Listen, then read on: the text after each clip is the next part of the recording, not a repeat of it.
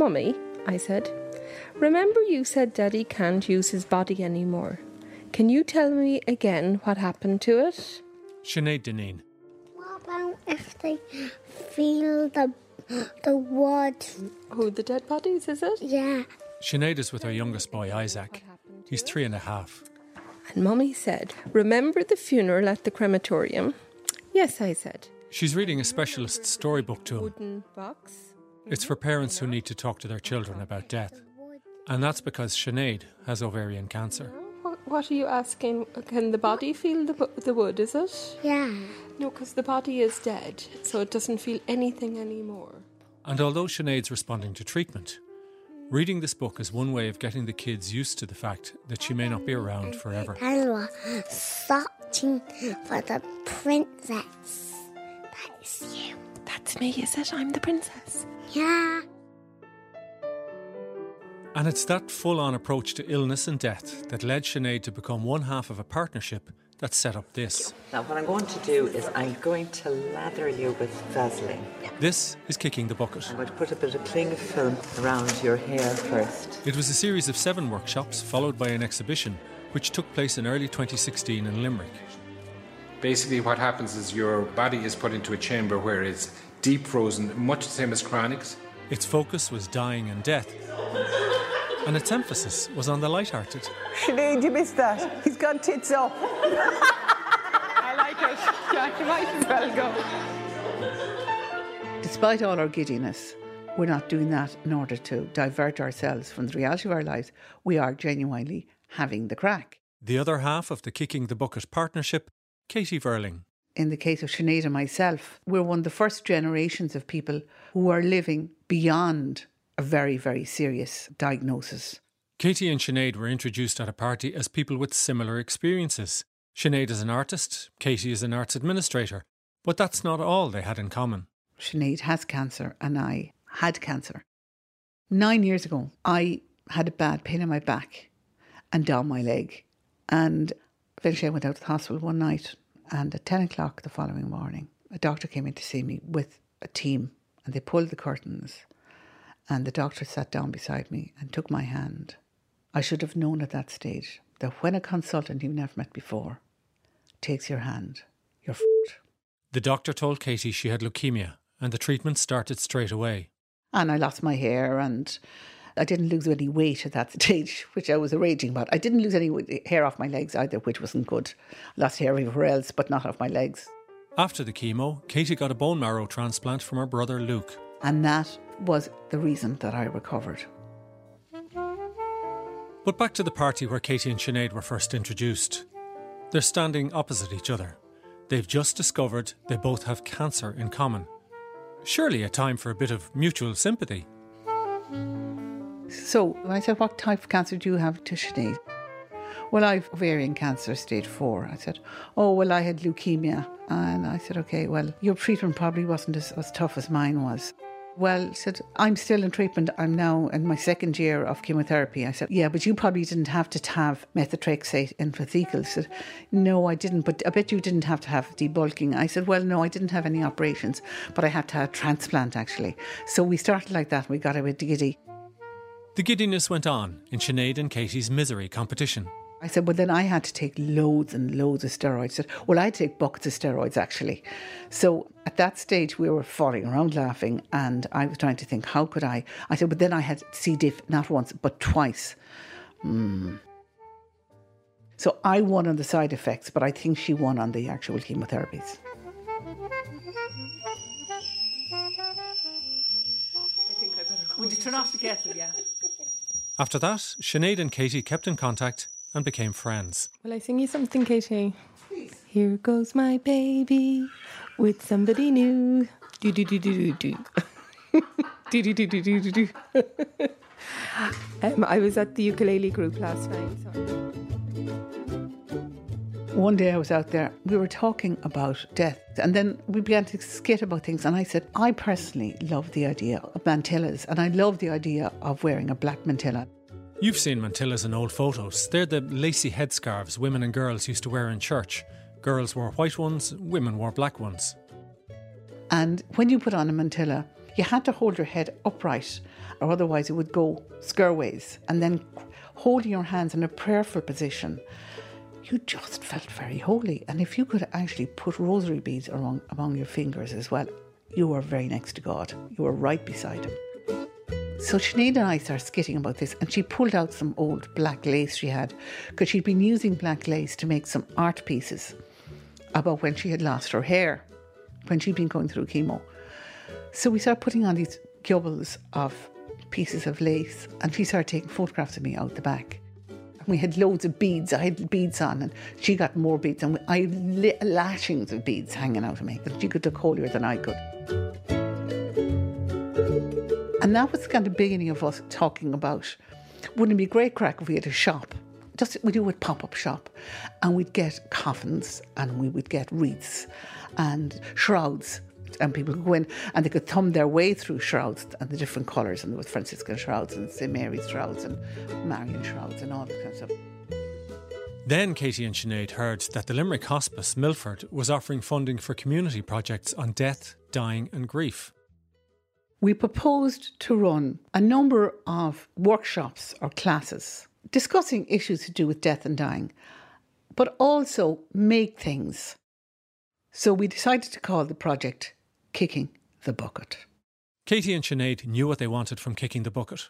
Having dealt with the idea of death and dying themselves, having laughed at it and cried because of it, they wanted to provide a place where others could do the same. But they'd no idea if anyone else felt the same way. They needn't have worried. In early February, a small group of people assembled in the central buildings O'Connell Street, Limerick.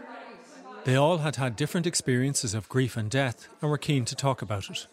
When I was about 3 or 4 years old, I kind of started to have anxiety about death and wake up in the middle of the night dreaming about turning into a skeleton, or I used to sit at my parents' bed and watch them sleeping, and they'd wake up and there'd be this pale face staring at them, and I'd say, "Are you going to die?" or "When are you going to die?" and things like that used to really worry me. It's something that kind of people don't like talking about, but they think about. And you don't have a lot of opportunities to talk about that in modern Ireland. We actually had a very good experience with Dad right the way through, and even up to his burial, where he was cremated. We buried his remains out in Changana in Dublin.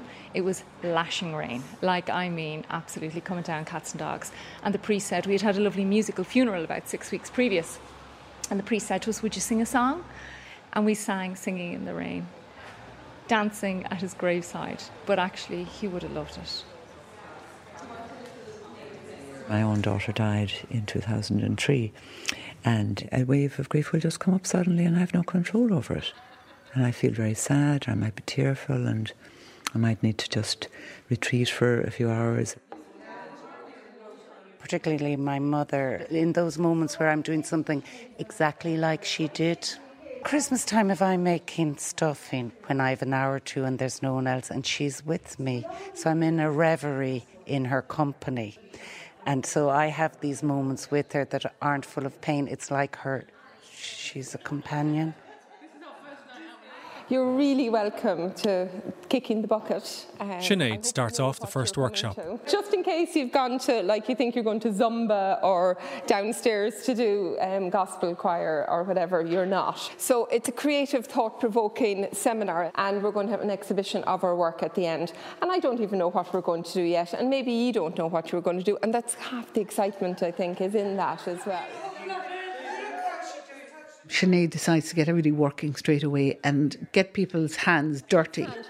Maybe take your rings and bracelets or scarves or whatever off first and put them into your pocket, because they will end up... Sinead introduces clay. The class are going to make miniature clay coffins, but first they have to work the clay to get rid of air bubbles. It's great, isn't it? Yeah, that's good. It's our belief from the start that if people are doing things, it opens up conversations. It's much easier to talk about things when you're actually concentrating on your hands, whatever. When I was first diagnosed, I made shrouds, coffins, but from wax. One of the first things I started doing was drawing the reproductive sexual organs. Couldn't get that out of my head because I knew I was losing the reproductive organs. And then the thing after that was I was just making coffins galore. So not in clay, but in other things. Yeah, I know. What? Yeah. Coffins galore. Pasta. Yeah, anything I could get my hands on. Great, thank you. Oh, okay. Week 2 of Kicking the Bucket workshops. Okay, guys, we've the lovely Jerry Griffin. He's just behind. Gerard Griffin is a local Limerick undertaker. But in the old days, when someone died in a house, neighbours came and they washed the body, and the water was always kept. So the dirty water was kept in a basin. And when the hearse moved away, the water was thrown under their hooves to stamp the devil that was in the water. Katie Verling says that they invited Gerard along because, as well as working towards an art exhibition on the theme of death, they also needed to learn about the practicalities of dying in Ireland. When somebody dies, you suddenly have to make decisions about cremation and coffins. Willows are lovely. The only thing I don't like about them is if they're not properly constructed and if they don't have a frame, they creak like hell. Thanks, Jerry. Any more questions? When a body is cremated, it looks like cat litter. How do they get it all to go into the perfectly same grains? The oven at the start is an intense heat, much higher than in this for the what is called the second burning. I know that sounds terrible. But the first heat burns off everything that's dry or non-moisture based. Clothing, hair, coffin, inner lining on the coffin, padding, stuffing, all that. That's all burnt off in the first burn, and that's sucked away.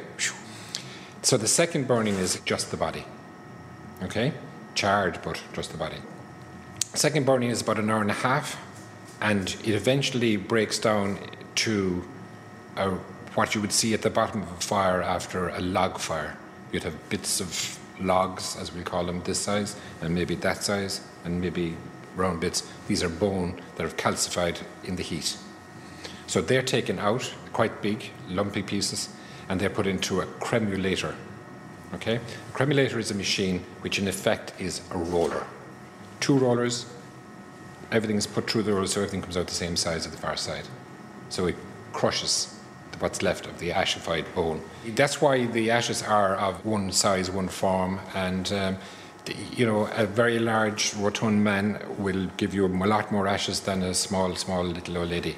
You get what you put in. Already, the participants are working on ideas for their artwork that they hope to show at the final exhibition in May. Some of those here are artists and some are not. Ali is an artist and travels to Limerick every week from Dublin for the Kicking the Bucket workshops. I do have a fascination at the moment with this Capsula Mundi. The egg formation. Ali has become very, very interested in this Italian form of burial. And the idea of the person being buried in the fetal position. It's effectively to be buried in a kind of an egg-shaped cocoon and to plant a tree nearby in memory of the person who has died. So I've even visited a few graveyards over the last few weeks. I'm more drawn to the trees that are either surrounding or maybe weaving through paths, etc., than I am to the tombstone. Okay. I'm going to put a bit of cling film around your hair first and sellotape that down. Pauline is interested in the Victorian idea of death masks. These were plaster casts of a corpse's face. The Victorians went to a lot of trouble to actually hold on to the images of people with status by making death masks of them. One of the most famous ones was called L'Encanu, a young woman who was drowned in the Seine. She was so beautiful that people decided to make a death mask of her. I kind of felt a connection with photography in the sense that a photograph captures a moment and that moment will never be repeated again, and it's a trace or a legacy, but it's not the real thing. Now what I'm going to do is I'm going to lather you with Vaseline. Pauline wants to make masks of her colleagues for the exhibition. Sellotape that down. This is her making Holly's mask. She puts 2 straws up Holly's nose and then covers her face with plaster, which sets quite quickly. And have you ever had this done before? No. Then it's time for the plaster to come off. What I would suggest, Holly, to you is that you actually kind of work yourself free yourself rather than me just pulling it off or anything. It was like a birthing process where you were grimacing and releasing your own skin from the mask.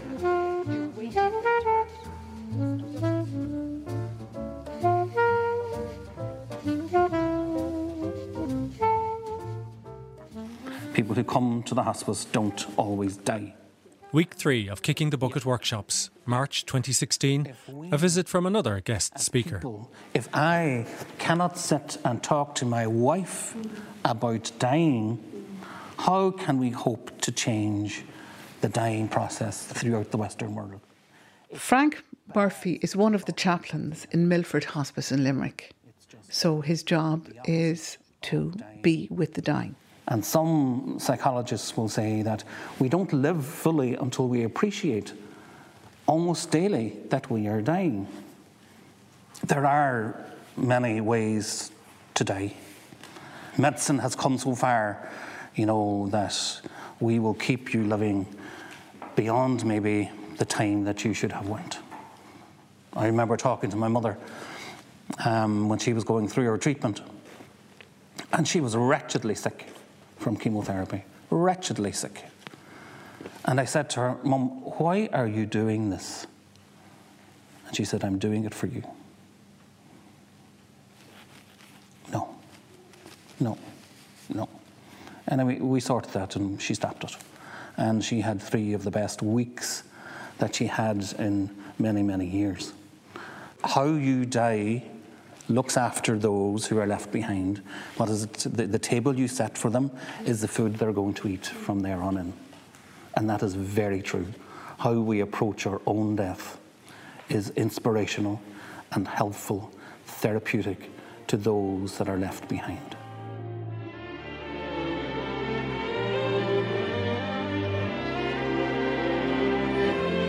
I'm going to start off. I've just started this fantastic book that's just been published. Week 4 of Kicking the Bucket workshops on illness, grief, death and dying.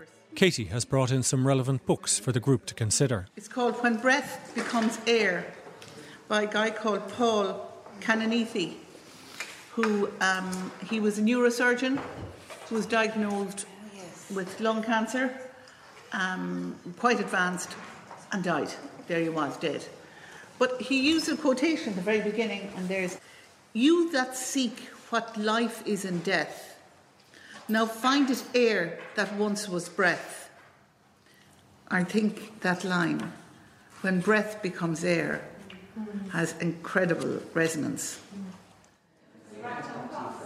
During the break, Moira explains how she's also drawn inspiration from literature, poetry. Death Shall Have No Dominion by Dylan Thomas. And there's a line in it, if lovers be lost, love shall not, and death shall have no dominion. And I suppose when we grieve, we don't grieve unless we have loved. And that you cannot truly die, because if somebody grieves for you in some small way, be it your lover, your husband, your wife, your friends, you'll have touched somebody's life with love, and that's what remains, and that will never die. Donna is our surprise new joiner. There's also a new member of the group, Donna. One of her experiences of death is from 19 years ago when her son Ben died. He was 3. He had died after an illness that lasted about a year and a half. Some time after Ben died, Donna and her husband decided to move house.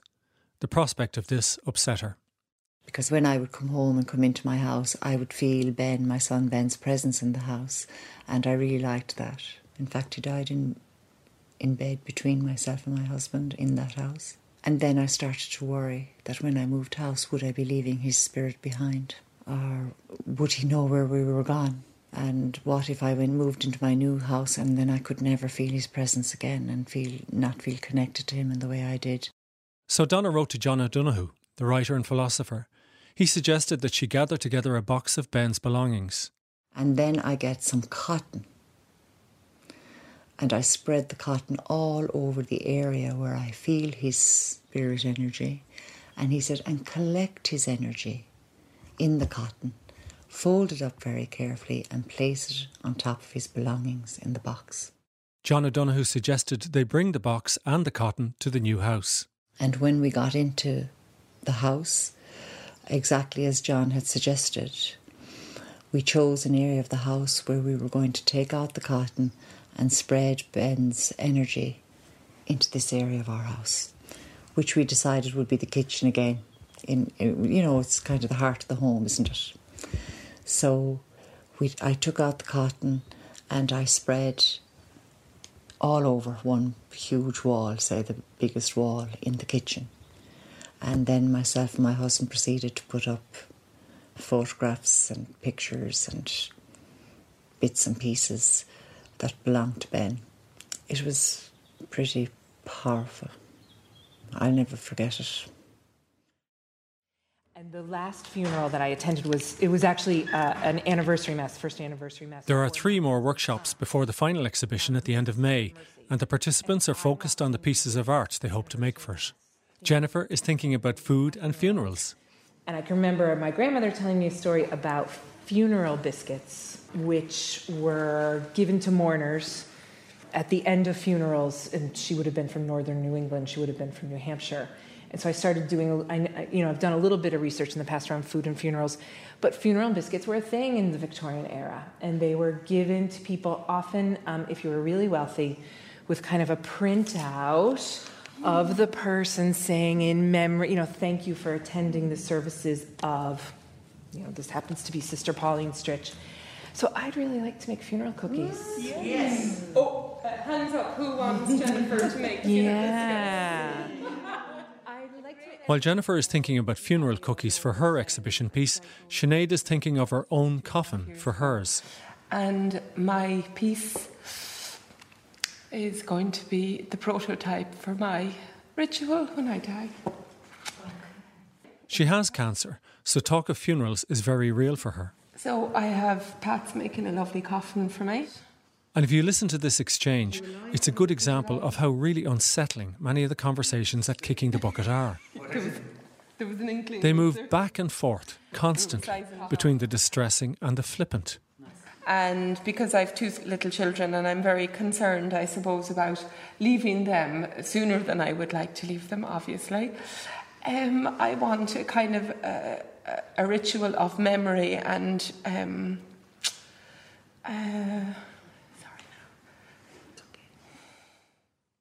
Sinead goes on to say that she wants to surround the coffin with luggage tags, the kind of tag you see on the big toe of a corpse in a morgue. Or some memory, maybe. And she wants mourners at the funeral to write memories of her on those tags. Then I want these things to be put into a jar for my children and my grandchildren and great-grandchildren. So I have to do it yet. Can we tether just those little labels? Can we tether them on your big toe?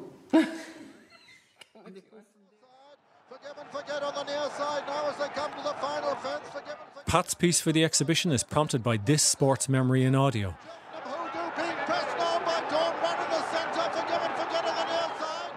Peter O'Sullivan commentating on Dawn Run's victory in Cheltenham in 1986.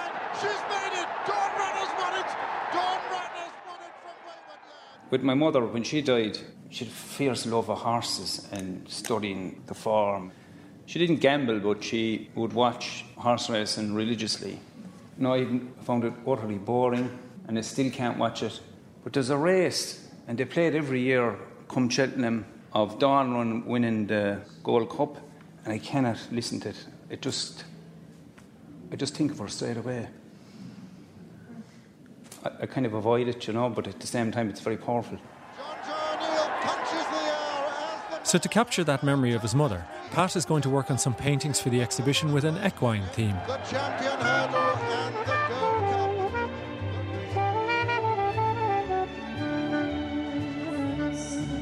So I'd like to call on Sinead Deneen and Katie Bonning. Week 5 of Kicking the Bucket workshops. This week, the session has moved to the Limerick School of Art and Design, where the local hospice is hosting a conference entitled Death by Design. Katie and Sinead have been invited to speak on the topic of compassion. Where does compassion come in, say, for us, myself and Katie? And we were thinking that the most normal way that we reckon, and we do it sometimes intuitively, it starts by sitting down, putting the kettle on and looking somebody right in the eye and saying, how are you? And I can see you're upset, and then go from there. So, for example, if you don't come and see me when I'm sick, and I think you meaner, I have to be compassionate about the fact that actually you're not a meaner, And I mean, I'm joking about this, but there have been people in my family I want to stab because they haven't come to see me. And then I realise, actually, they're afraid. So I have to develop, and this is just a very recent lesson, okay, so I think 24 hours old, and it started yesterday, so I'm only learning it. I'm a debutante at this. I'm having to learn that I've got to be compassionate towards people who can't handle my illness. We think that compassion should be literally on the street, in the classroom, in the workplace and in our homes. We think that by making art, it is an ideal situation to get talking about more difficult topics. And that's it, we're done. Thank you for listening. Katie and Sinead set up the series of Kicking the Bucket workshops because both have experience with cancer. While the series is running, both still have their health issues to deal with. Sinead, who has ovarian cancer, has to visit her oncologist regularly, and these visits make her and her family anxious. Sometimes if I can't talk, Damien will say, oh, Mummy's feeling very upset, she's got to go to see the doctor tomorrow. And if they pick up on that cue, then we talk more about it. And if they don't, we leave it at that. But inevitably, the smallest of them, Isaac, will come up and he'll start crying because I'm crying. So he'll respond in that way, and then I end up obviously consoling him and telling him that, you know, everything is going to be okay. And sometimes he asks difficult questions like, will I die? And will he die? And the answer has to be inevitably yes, that we all die. That can be quite a difficult one. And although Katie recovered from cancer 9 years ago, she was recently taken into hospital. I wake up very early one morning with a very bad pain in my chest, and transpires I have double pneumonia. And I'm very ill. And this wasn't supposed to happen at all. Sinead is the one who's supposed to be getting sick, not me. I was all prepared for Sinead getting sick. I'd reassured her all along the way there'd be no problem if she got sick. I could continue things and I would be in contact with her all the time. We had never worked out a plan for me getting sick. Even though Katie's over the cancer, she was left debilitated and unable to work full time. This she finds hard to deal with. When Sinead comes to visit her in hospital, this is how Katie reacts to the chance that she might miss some of the Kicking the Bucket sessions. I don't think my health is in any serious jeopardy, but for the first time in a very, very long time, I'm doing something that is so valuable to my sense of well-being. It's the most valuable thing I've done ever. And I want to do it. Okay, I'm with you then. I'm totally with you. Thank you. I was really, really, really upset about being sick. Because I had realised over the previous 2 months that I suddenly had a pep in my step and I had a reason for living and I was doing something I was really excited about. When I stopped working because of my ill health, it all did was provoke my sense of worthlessness. I was no longer even contributing to society. I was no longer earning and I was a drain on society. So how can I give back and how can I be of value? Katie was discharged from hospital and only missed 2 of the Kicking the Bucket sessions. How's it going? Good, how are you? Good. Sinead is with her oncologist, Seamus O'Reilly, for her latest visit. She's holding her breath. So your scan is good. So these 2 areas are the same. I mean, which is fine. It's great news. Is it pretty much the same results from 6 months ago? Yeah. And then 9 months ago before that as well? So it's stable. Wow. Yeah. I'm a bit shocked. Every time I come here, I kind of expect to hear the negative news. Really. Yes. About going back, needing to go back. Yeah. If you were scanning again, I would say October, November. Really? Yeah. Wow. I get another 6 months without a scan. Great. November rescan. Great.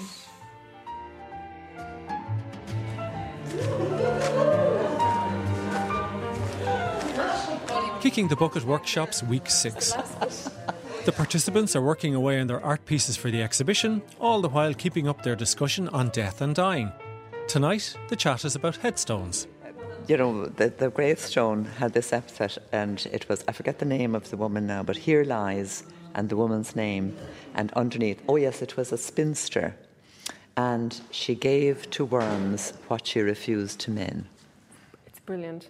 Or there was one on Facebook recently. Did you see that? And what was the phrase there? So the mum refused to give the cookie recipe to over my dead body, and then the son or daughter wrote the actual cookie recipe on the back of the gravestone of the mum, and she all her life had refused to share the recipe.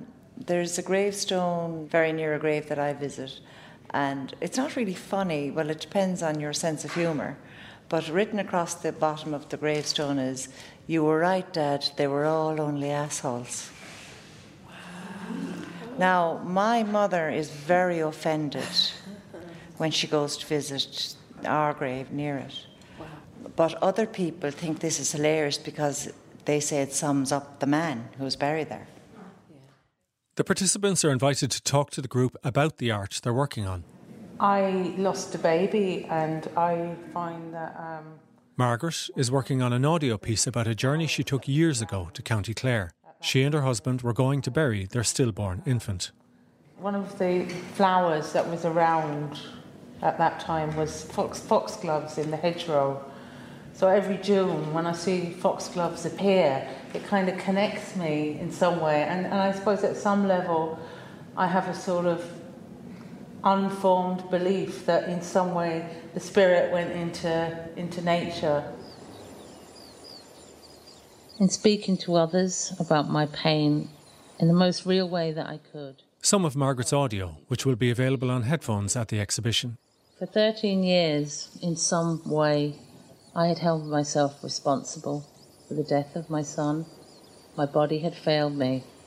I had failed to carry out the most natural of female functions, and the only way to dissociate from my body was to pretend I had forgotten. The stillness that surrounded the birth of my baby, Emmett, was devoid of connection, of love, of God. I realised in self-attack I had silenced myself.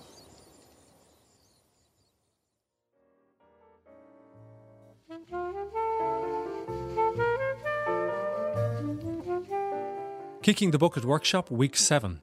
The last session and the exhibition is looming. Some of the discussion now is about who to invite to the opening of the exhibition. I think it'd be quite important to make sure that we get a representation from each age group, that it isn't for our dying friends or our old friends, people we decide are close to death. But, you know, there's talk of lollipops and crayons for the children, and Sinead, who has 2 young sons, is very aware of the need to include children in the conversation about death. So much so that a year ago she bought 13 minnows for her sons. I asked the guy in the pet shop, how long do these fellas have to live? And he said, not over 2 years. And I went, grand, I'll take those fellas. So it means that we'd have 13 potential deaths and 13 potential discussions, rituals, etc. So only 2 feckers have died. Number 13 is actually in the bowl. I'm looking for the photograph here, and it's RIP 13. This is the day before number 12 died. As you can see, we're very original with the naming of our minnows, and they're all Mr. number 13, 10, or whatever.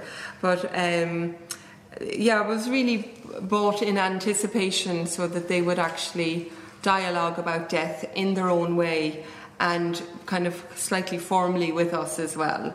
So number 1 had a water ritual, which was the toilet. Number 2 then buried in the ground with a coffin and a crossbow. And number 3 we're thinking cremation. We might bring them into, they might actually make a very good part of the exhibition, wouldn't they? Yeah. Will you ask the boys if they would be willing? Yeah, to part with the minnows. Just for a week, and we will look after them. Yeah. As long as they all don't die. That's what I said. It's okay, it's part of it, we'll deal with that when it comes to it. The change of temperatures.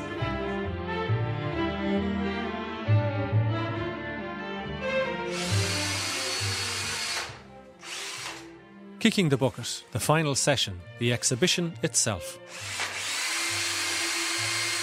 It's exciting to see it all actually beginning to come together, finally. One of Sinead's coffins is hanging up outside the entrance. It's covered in beautiful fabrics, and the whole coffin has plastic coloured flowers all around, and a very weird thing to see on the street. The coffin outside is attracting comments from Limerick passers-by. 2 young girls were passing here a while ago. One looked up and she goes, "Hey, look at that." And the other one just says, "Yeah, they're Church of Ireland." Just inside the door, Moira has tiny skeletons dancing to the Bee Gees. Her idea is that we dance around the subject of death. Yeah, about 8 inches long, the egg itself. Ali has her Italian egg-shaped coffin. The idea here is a burial pod. It could either be ashes or else a person's remains. Pauline has the plaster masks of the participants. Pat has his paintings with horses in them. Jennifer's death cookies are in an old tureen. Ruth has paintings which are placed at the right height for children. Margaret has a comfortable armchair and headphones for her audio piece. Holly has mementos of her father, including a packet of Hamlet cigars and a photo from the day Daniel O'Donnell came to visit the nursing home. And Donna has a glass box containing things belonging to her son who died as a toddler. Did you have any misgivings at all about bringing these out in public? Well, I didn't think I would. Donna's husband Kurt is standing looking at the box. He was unsure about putting the little shoes and toys on display. I had a bit of a wobbly about this. And was it like you were parading them out or parading your Well, there was that. I would consider them to be myself and Donna's memories, and to put them on public. But this kind of brought a lot of stuff back, and seeing everything all come back together again was pulled on the heart a bit. All right, you know, it was. But sure, you know, it's good as well. I'm glad we did it. I've seen the masks, the death masks here. The exhibition hasn't been opened officially yet, but already members of the public are wandering in. It's fascinating, absolutely fascinating. And when you heard it was about death, what did you think? I was reluctant, but it's part of everybody's life, I suppose. So It's something I've always been interested in. I was always a bit of a goth growing up and interested in things like this, you know. And as well as that, I mean, we are all going to die eventually anyway, you know. So it doesn't scare you? No, it doesn't. I'm not frightened of death. It sounds like something out of a Pink Floyd album, what I just said there, doesn't it? I'm not frightened of death. I suppose I'm interested in the topic of death. Are you? Yes. In a good way or in a... In a good way. I'm a Buddhist, so it's always part of, I suppose, what we look at with our practice, you know, living and dying. Finally, time for the launch, and Sinead and Katie are beaming. Sinead and I have gone home, we've put on our finery, and we come in and there's loads of people there. It's a lovely, warm May evening. There's just this lovely sense of celebration and fun, people on the street and taking photographs of the coffin and people inviting people to come in to see this and you never saw this bit and things like that. There's great chatter going on.